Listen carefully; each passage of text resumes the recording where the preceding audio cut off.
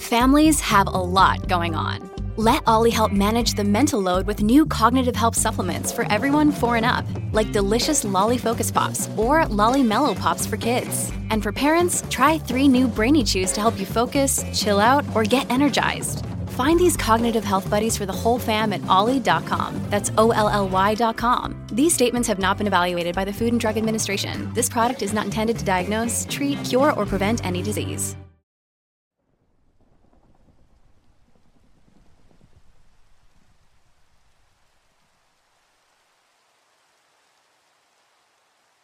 Think of Me by S.H. Cooper.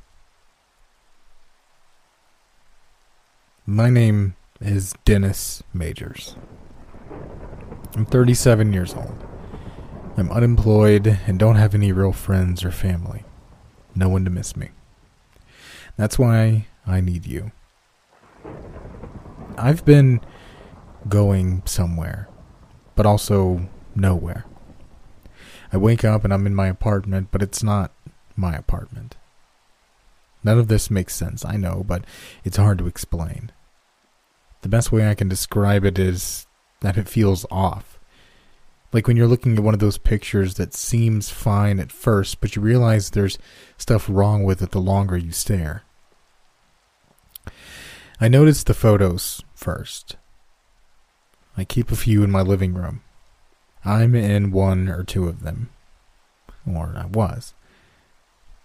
When I'm in this other apartment that looks just like mine, I'm not in those photos.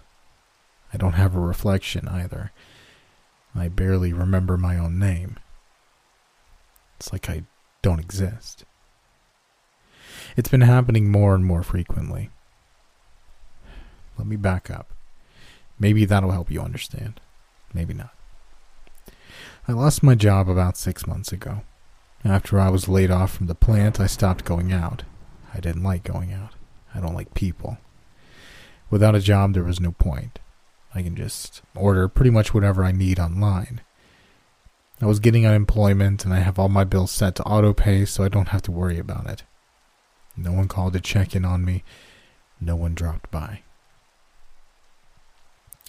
Basically, I'd managed to avoid just about all contact with the outside world. I thought it was fine. I've never minded being alone. Sometimes, most of the time, it's preferable. Others cause a lot of grief. After so long and so much of it, I was happy to be by myself. Well, happy. It was as close to the word I could get, I think. I was still alive, at any rate. And then I started waking up in that other place. The one that's mine, but not. Where I don't have pictures or a reflection. The TV and radio are static. Sometimes I think I can hear something. It's not quite a voice, but it's close to one. I don't know what it's trying to say. The first time I realized that something was off, I went to a few doors on my floor and knocked. No answer. The entire building felt silent, oppressive and muted, like a giant blanket had been dropped over it. Usually I could hear cars and stuff from the street below, but not then. I didn't have the guts to go outside that time. Or the next. Or the next. I stayed in my apartment, trying to fall back asleep so I could wake up in my real apartment. I'd never know which version I'd find myself in. How do you tell people something like that without sounding like a lunatic? On welfare, a recluse thinks his apartment suddenly changes while he sleeps. It's the perfect combo to point to an absolute nutcase. Maybe I am, but I don't feel crazy. Does anyone? So, I endured it. While it was sporadic to start, the longer I stayed alone in the real world, I don't know how else to differentiate between them, the more frequent it became. I finally found the courage to leave my floor, but still didn't find anyone, so I went outside. It was overcast out there. It always is. And the quiet doesn't change. Cities aren't meant to be empty. I still recognized all the storefronts and the familiar cars parked in the same spots they always used, but the doors don't open, and there are no people. At least, not many of them. I've only found a handful when I'm there, and only a couple of them still qualify as people. This place does something to them, to us.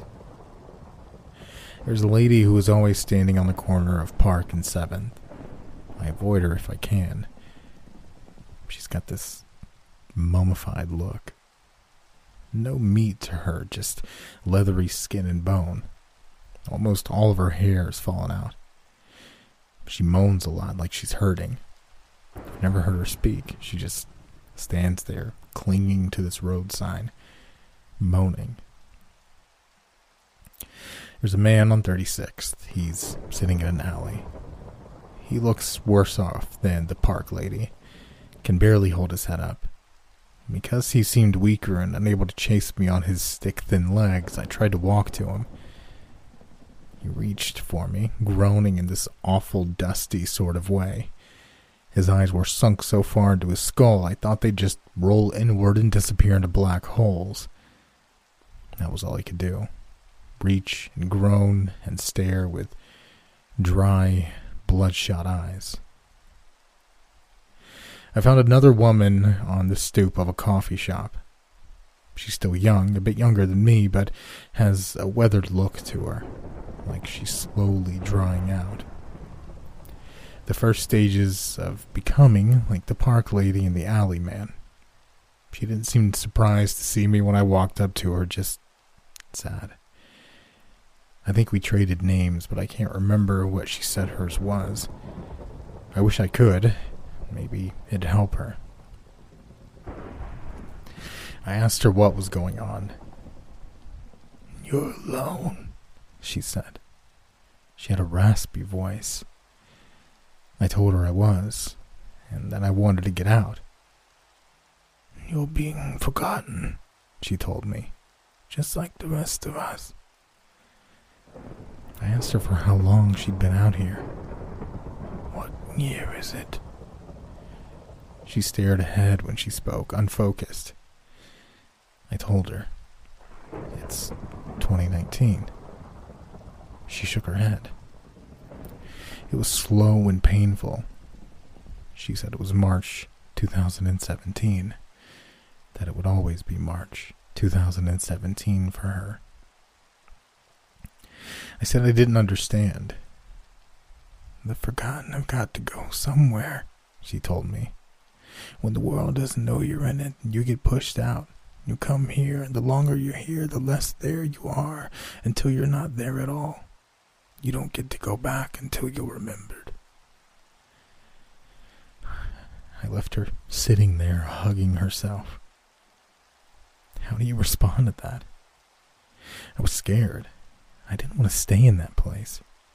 I went back to my apartment and tried to force myself to sleep so I could wake up in the real world again, but I just laid there thinking about what she'd said.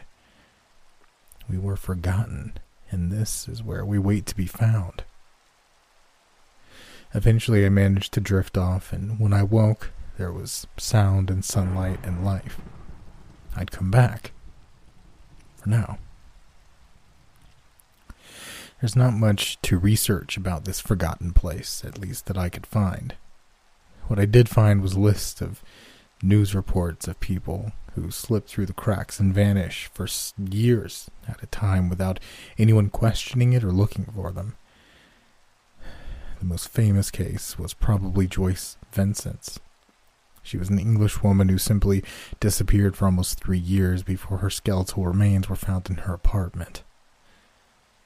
There are a lot like her, though.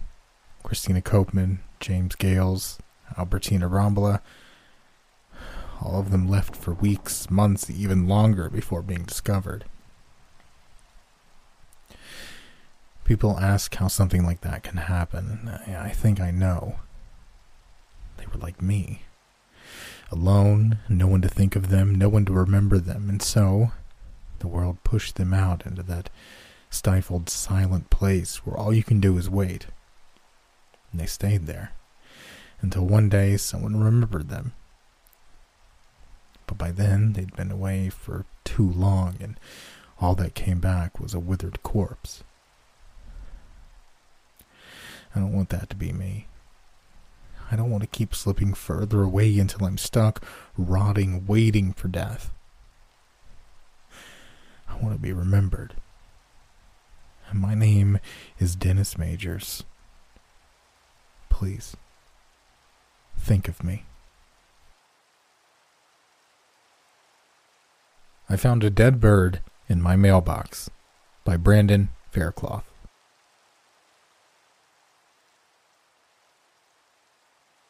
Being alone is hard. When I was 11 and my parents split up, I felt really alone for the first time.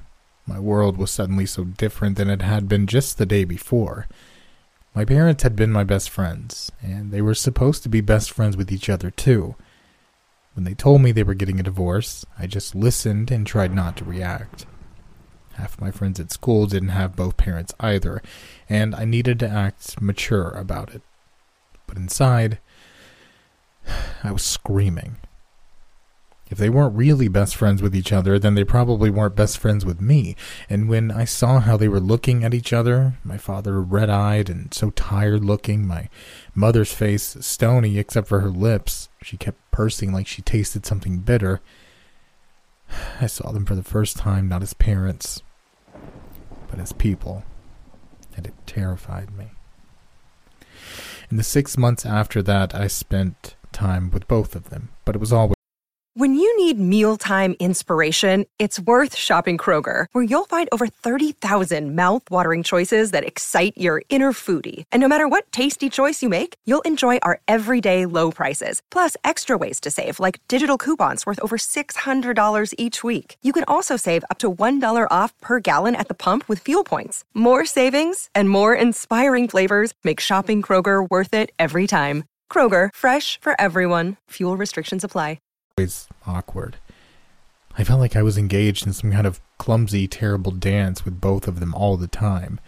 Don't say the wrong thing. Don't mention the other one. Don't act like you like something too little or too much.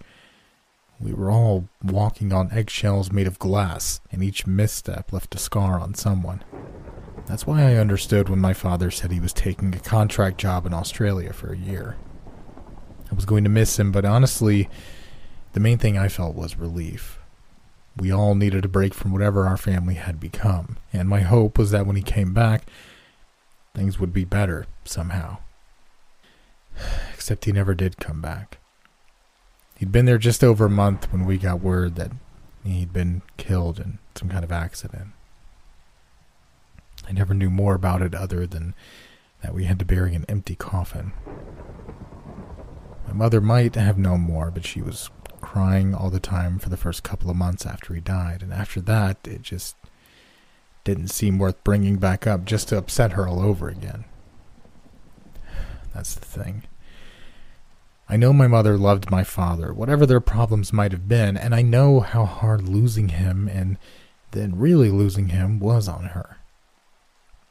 So I try to tell myself that it was just a mistake, a lapse of memory or judgment brought on by everything that happened that caused her not to give me the last gift my father ever sent me. He had sent me stuff from the first week he landed in Sydney. Postcards, little books and toys he thought I'd like, things like that. But then they'd stopped. I had assumed he was busy or had just ran out of trinkets to send me for a while. He still called and talked to me on the phone every weekend, and he sounded fine then, so I didn't think much of it at the time. But even then, I didn't know or understand all the inner workings of my parents' relationship.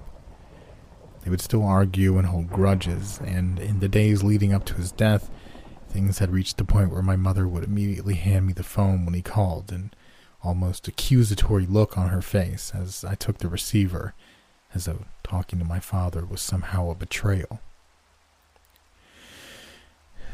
Even now, I think about things like that and realize I didn't know my parents as well as I thought I did. I still don't.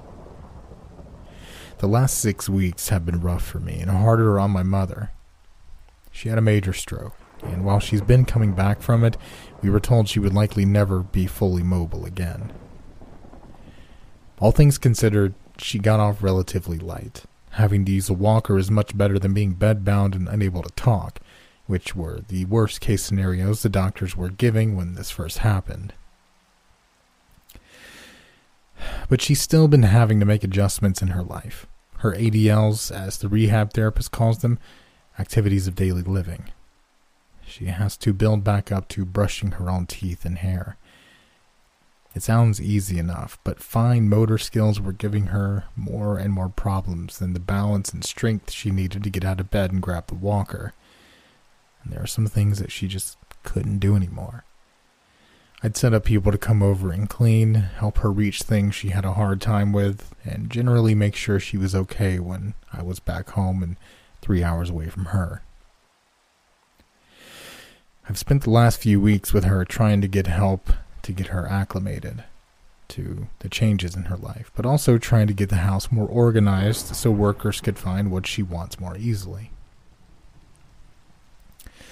I've gone through drawers and boxes, closets and cupboards, and more than once I found some artifact from my childhood that made me smile or tear up a little. And then last Thursday, I was going through a guest room closet when I found a cardboard box I'd never seen before. When I opened it, musty air blossomed in my nostrils as confusion and a kind of sad anger filled my heart. It was packages from my father, 3 of them. Things that must have come while they were fighting, things that she hid from me out of spite or pettiness or whatever dark emotion told her it was okay to keep reminders of a father's love from their child. The boxes were well wrapped and had never been opened, and in spite of all the evidence to the contrary, I found myself hoping that this was all a mistake, that these weren't gifts from my father she had hidden from me at all. But they were. The first was a small set of books about animals in the outback. The second was a koala family that would link together with magnets to form a long chain. The third was a small, ornately carved wooden box. The box stood out the most, both because it was unique and because it seemed like an odd gift for an 11-year-old girl. It was similar in size to a pencil box, and maybe my father thought I was getting old enough that I'd want to keep jewelry in it or something. It also stood out because of the suggestion that something might be inside. It had thick metal hinges on the back of the lid, and the front was secured by a hasp lock ran through with a flat piece of the same metal that secured the hasp when twisted horizontally. I was reaching to turn the metal and undo the hasp when I noticed there was a small piece of yellowed paper underneath it in the box it had been shipped in. I felt my vision growing blurry as I saw my father's handwriting on the note written there. It said, "I bought this from an old man who came to our work site yesterday. Poor guy looked like he needed money to eat, and he said this box was special. He said there was a bunyip trapped inside it. I asked him what a bunyip was, and he just laughed. He said I should open the box and find out. But don't worry, I already checked it out before sending it to my girl. The only thing in there is a cool-looking river rock, but the box is neat too, right? I miss you both a lot, and while I'm enjoying my time here, I'll be glad when I'm back too. I'm so proud of my girl. We'll all get through this. Love you, Daddy." I wanted to go and confront my mother with the letter, ask her how she dare keep something like this from me, that he didn't just belong to her, and it wasn't her choice whether I got to talk to him, how he had loved us both, and he was dead because she'd pushed him away, and I fucking hated her for it.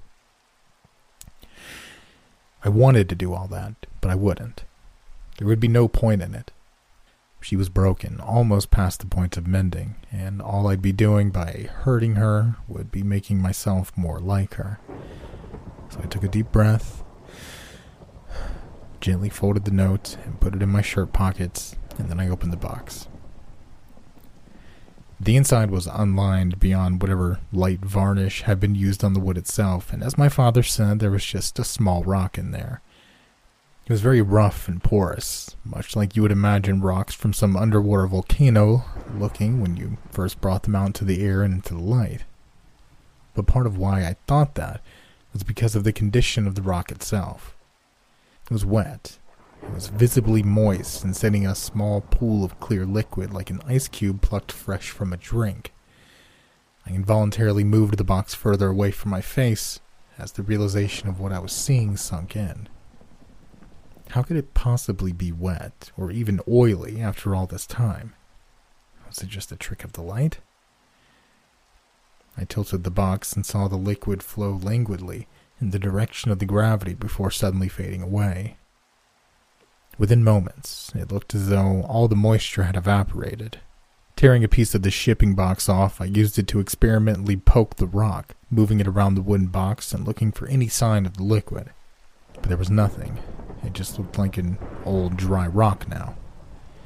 Deciding I had imagined it due to being upset, I closed the box and carried it with me to my old childhood room where I had been sleeping.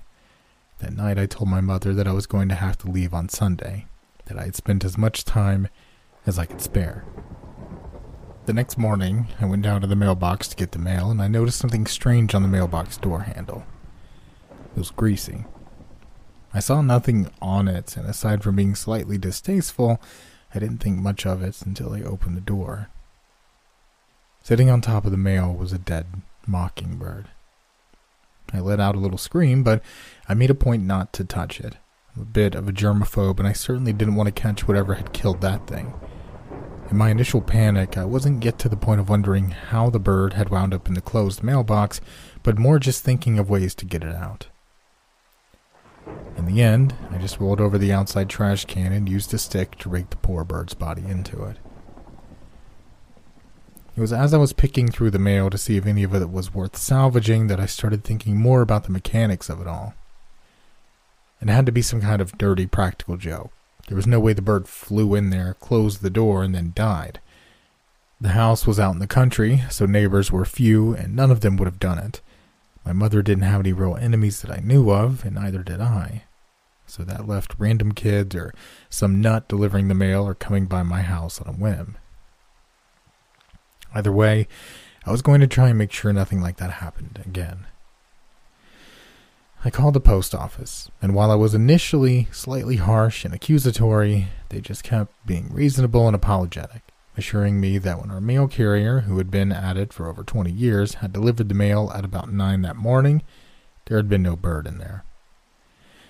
I then called the police, but they just politely laughed it off, said to call back if there were any further signs of a disturbance. I couldn't necessarily blame them, but I was still frustrated. I really did have to leave soon, and the discovery the day before had just made it easier. But I still loved my mother and didn't want some demented kid or adult fucking with her after I was gone. I debated telling her about the bird as I walked back up to the house, and in the end, I decided against it. It would only make her worry or give her ammunition to try and guilt me into staying longer.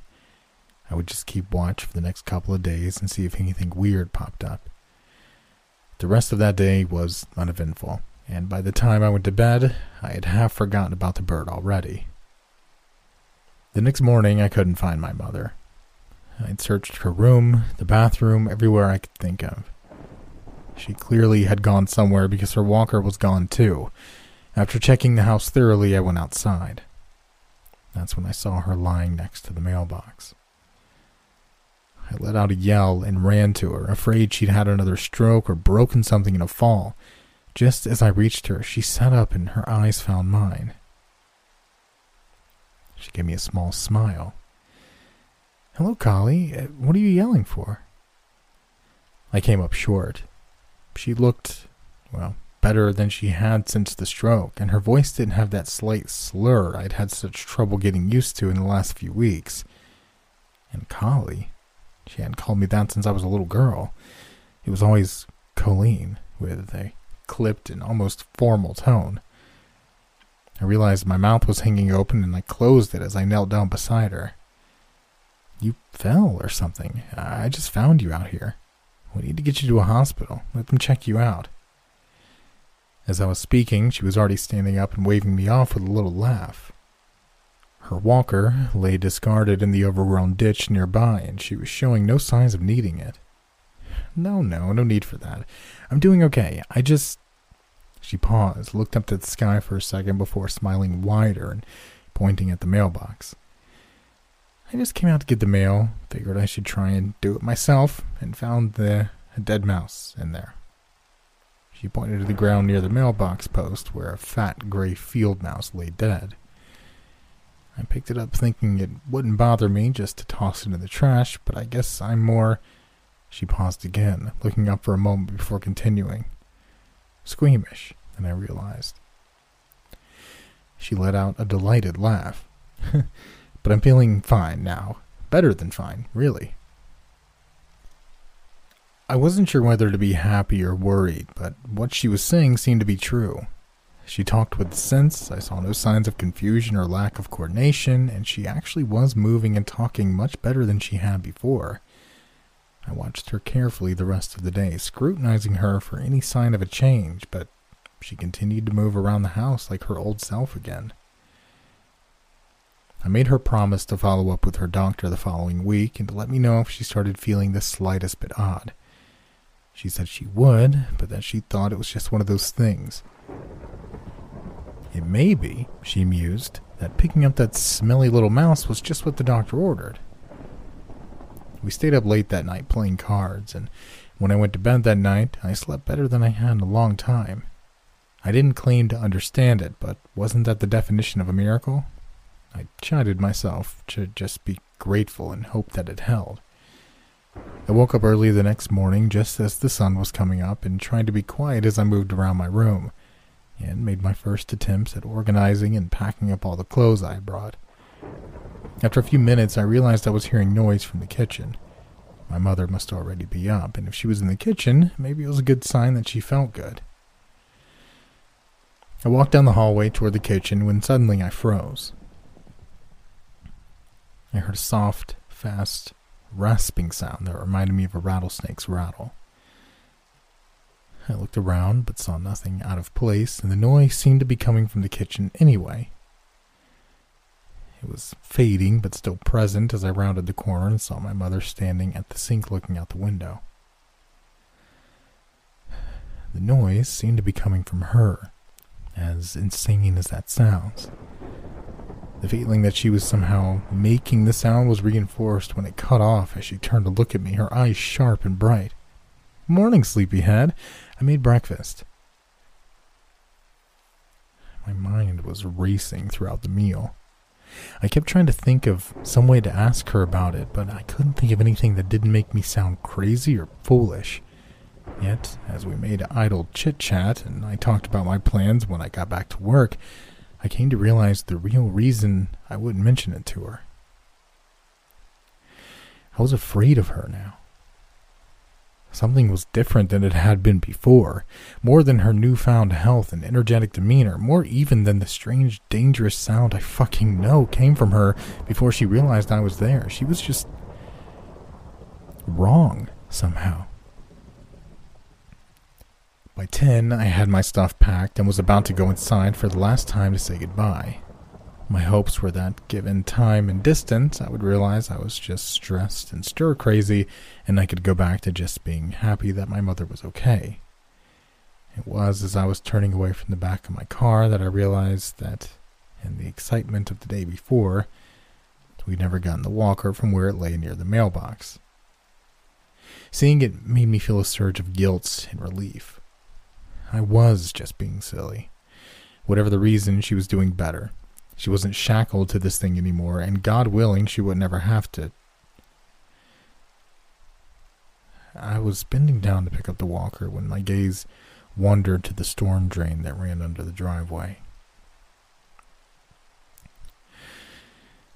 My mother's dead eyes were staring back at me. She'd been stripped naked and stuffed into the drain. Her body torn and broken in several spots, but somehow dry and bloodless as well.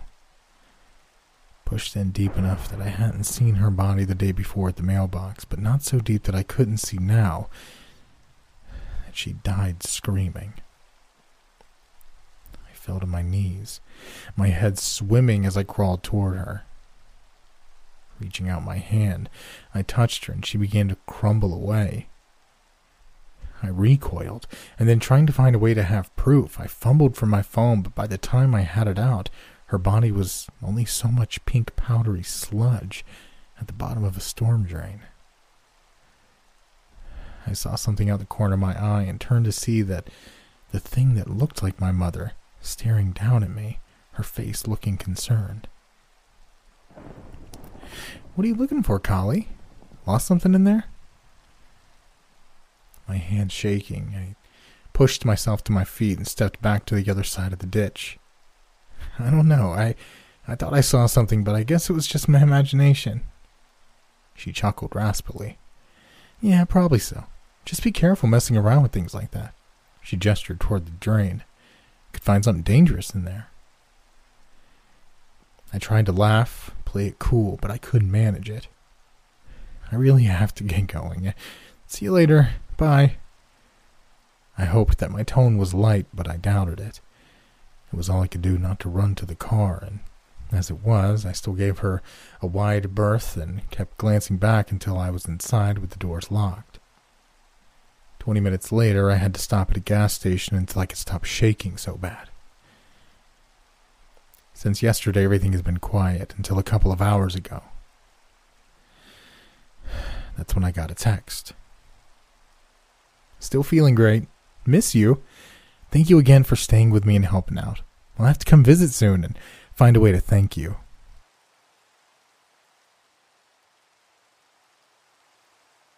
What's Playing in Theater Number 15 by Man and Lysette. Wyatt was on duty that first week when the cinema closed due to the quarantine we're all dealing with right now. For better or worse, he didn't want to go back for the second week. I guess being paid minimum wage to literally sit around all day doing nothing is worse than sitting all around all day serving customers. It makes sense. There's no distractions, so the clock moves slower and slower every minute. Jamie and Patricia alternated on the second week. The managers took care of week 3, but I guess it was beneath them because I was assigned week 4. I guess I should be thankful. So many people are without work right now, and I was getting paid to sit on my ass all day. You might be wondering why the hell we're staffing a closed cinema in the first place. Well, welcome to 2020, where we pay 19-year-olds to babysit the concession stands of an empty theater on the off chance that an Uber Eats order comes in, because some suburbanite could not. Another day is here, and you're ready for it. What to wear? Check. Breakfast, lunch, and dinner? Check. Planning for what's next and how to save for it? That's where Bank of America can help. For your financial to-dos, Bank of America has experts ready to help get you closer to your goals. Get started at one of our local financial centers or 24/7 in our mobile banking app. Find a location near you at bankofamerica.com/talktous. What would you like the power to do? Mobile banking requires downloading the app and is only available for select devices. Message and data rates may apply. Bank of America N.A., member FDIC. Go another day without a $15 bag of popcorn and a $10 bar of candy. I'm not kidding. Load up the app, look up your cinema. They're open for deliveries. It's ridiculous. I guess the bosses felt guilty because we were given a carte blanche to do whatever we wanted while we waited for orders to come in. And orders did not come in very often. I had initially written off the text Wyatt had sent our work friend group after his week on duty doing nothing. A simple, "Don't go into Theater 15," with no explanation as to why didn't exactly ring any alarm bells. Theater 15 had the gaming setup we rent out to party groups. I figured he logged into his account and was trying to protect his data. Get wrecked, Wyatt. Come to work and log out of it if it matters so much to you. The chat room exploded in memes soon enough, and the warning was buried under them. My first day back on the job was freaky. My manager stopped by to show me how to work the hot dog stand, separate from the confessions island. She left about an hour in. I'd been at the cinema after closing a few times, so it's not like I wasn't used to a mostly empty building, but it was different without my coworkers. It was so eerily quiet, you could hear a pin drop. It was dark, too. Not quite emergency lightning dark, but like about half the fluorescents were off to conserve electricity. I wasn't sure how many orders to expect, so I spent that first evening meandering the large lobby, using my employee pass to play arcade games for free, browsing Reddit on my phone, and eating so much fucking popcorn. I was there from 3 p.m. to 10 p.m., 7 hours, and in that time I got one order. Small popcorn, extra butter. Wow. Imagine having that much disposable income. I had to clean the machines an hour or so after use, bringing the grand total of work-related tasks accomplished that night to a whopping 2. Definitely earned my paycheck. It really felt like babysitting once the kids have gone to bed and the parents left you junk food. The second night, I felt more comfortable wandering off. I kept a work tablet on me so I'd know when an order came in, grabbed the newest releases that arrived right before the official shutdown, and settled into Theater 1 to watch movies all night. We didn't get any orders that evening, so that was great. Someone did call asking whether we were open, which, lady, did you not hear the pre-recorded message saying we were open? Someone did call asking whether we were open, which, lady, did you not hear the pre-recorded message saying we were closed at the start of call 3? She was like, "Hi, are you open?" And I was like, "Wham bam, no ma'am." Some people. The third night, the manager had pinned a list of tasks for me on the bulletin board. It was spring cleaning kind of shit. Organize the uniforms by size, take inventory, deep clean the hallways. Ugh. I cranked up the music on my phone and had myself a cleaning montage. Interrupted once or twice for orders. Popcorn and honestly, I can't wrap my head around this. Nachos and cheese. Who the fuck orders nachos and cheese for delivery? I'm honestly throwing up in my mouth just thinking about it. Moving on. I don't know if the boss expected the task to take me a few shifts, but I finished them all in one night. Nothing new showed up on the bulletin board, so on the fourth night, I got my gaming on. Glorious Theater 15 with all the latest gaming consoles and a little library of games to play, and I had it all to myself. Have you ever thought of exploring the wilds of Hyrule on the big screen? Because let me tell you, it's chef's kiss. Everything was fine at first, but after maybe half an hour, I started getting this weird, creepy, crawly feeling all over my shoulders. That I'm feeling watched feeling, you know? I knew I was alone, so it was completely irrational, but I couldn't shake it no matter how hard I tried. I had to get up and move to the last row so I'd have a wall behind me. It helped a lot, but the sensation never fully left. And then the blood moon started rising in the game, and I was like, yep, fuck this. I closed the game and went for a little power walk to shake off my oogie boogies. That flipping blood moon music, man. Why is it so unsettling? I went back after a bit and put on everyone's favorite red and blue plumber because there's nothing creepy about Yahoo, Yahoo, Yahoo. It was fine. Everything was fine. Nothing weird was happening. And suddenly, that feeling came back. I swept the room by gaze, and my stomach dropped when I saw something sitting in the front row. I went through a roller coaster of instant panic, rationalization, counter-rationalization, and more panic. Like, holy shit, who was that? Oh, it must be the manager. Wait, no, the manager would call first. Tense, I pawed around for my flashlight, eyes locked on the figure. I aimed it right at them. The seat was empty. I didn't see the movement of someone ducking down or anything. The seat was just empty. I panned the light around and it was still empty. No figure, nothing. I had to walk down there and check row by row just to make sure. Nope, no one. I convinced myself it was a shadow or maybe a bug on the projector, but at that point, I was done with Theater 15 for the night. I put the things away and headed back to the lobby, narrating everything I was doing in a sing-song voice because that's how I cope with my nerves, okay? Just as I arrived, I nearly had a heart attack because the phone rang.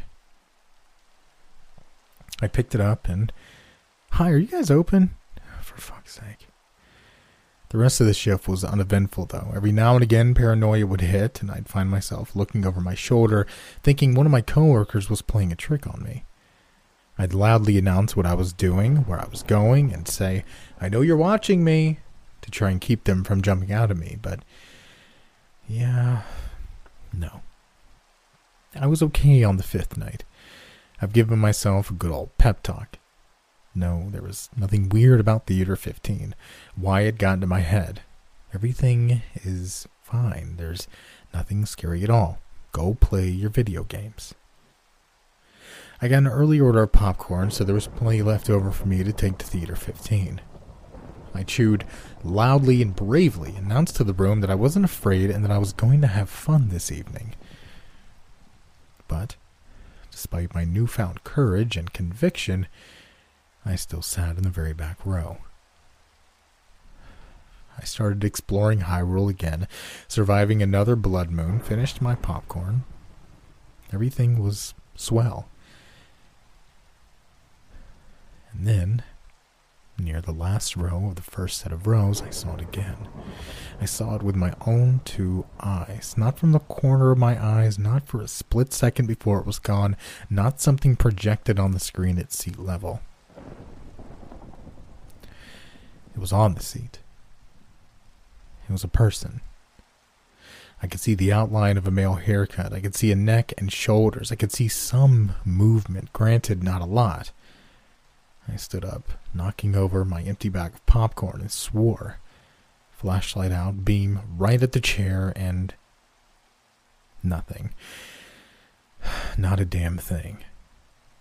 In the distance, I heard the phone ring, and I hurried out of the room without checking every row so I could answer the phone. Another person asking if we were fucking open. Bro.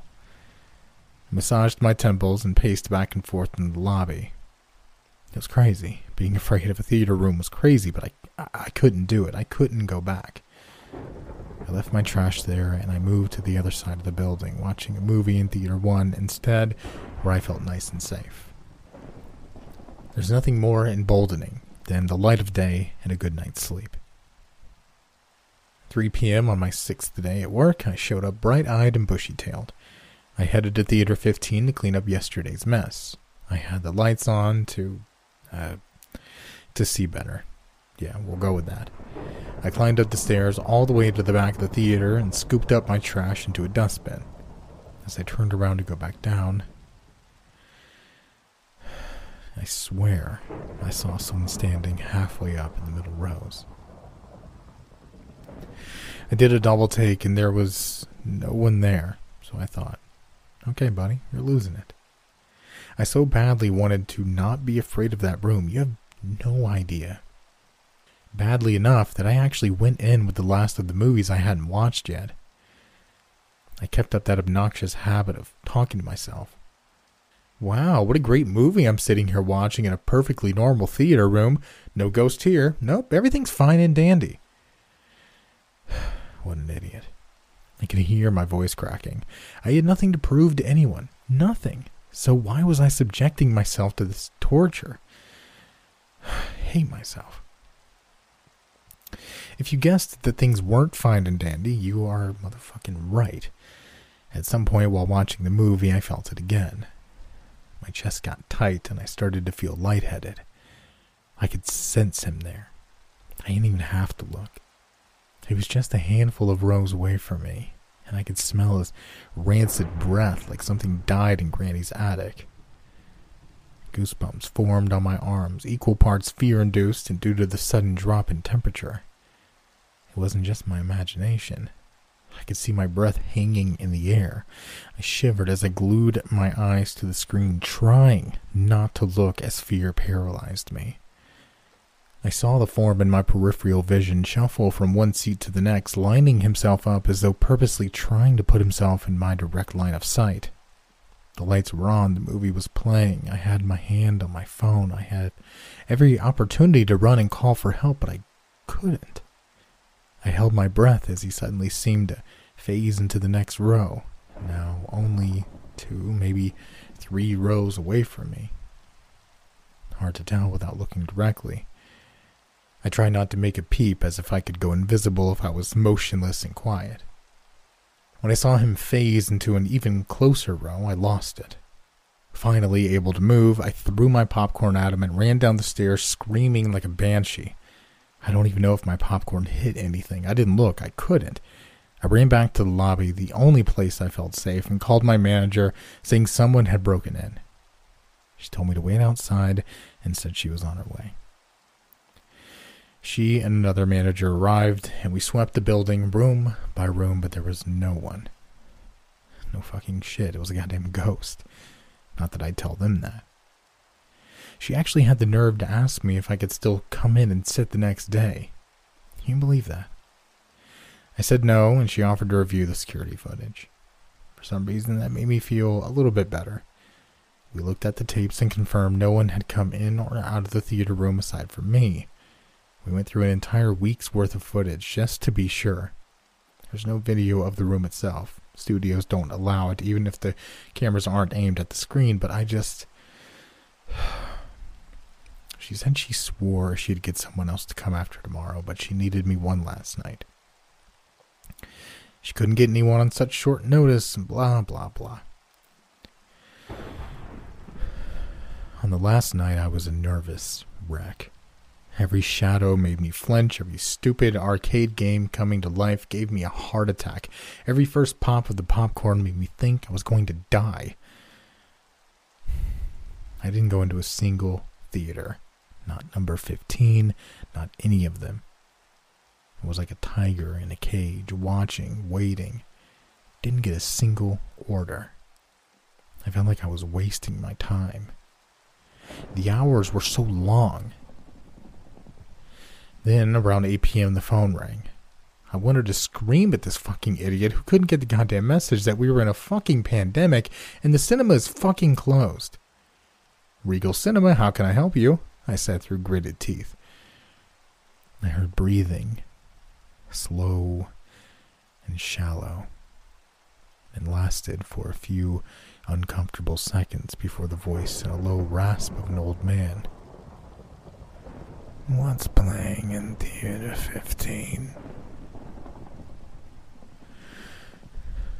I know it must have come from the phone. I had the receiver up against my ear after all, but I swear to all hell I heard the voice behind me. I left, then and there. Fuck my shift, fuck my replacement. I left the machine with popcorn still in it. I didn't tell anyone I was going. I just left. Corporate sent out an email today. Due to trouble staffing, our one particular cinema is going to close from now until the end of the quarantine.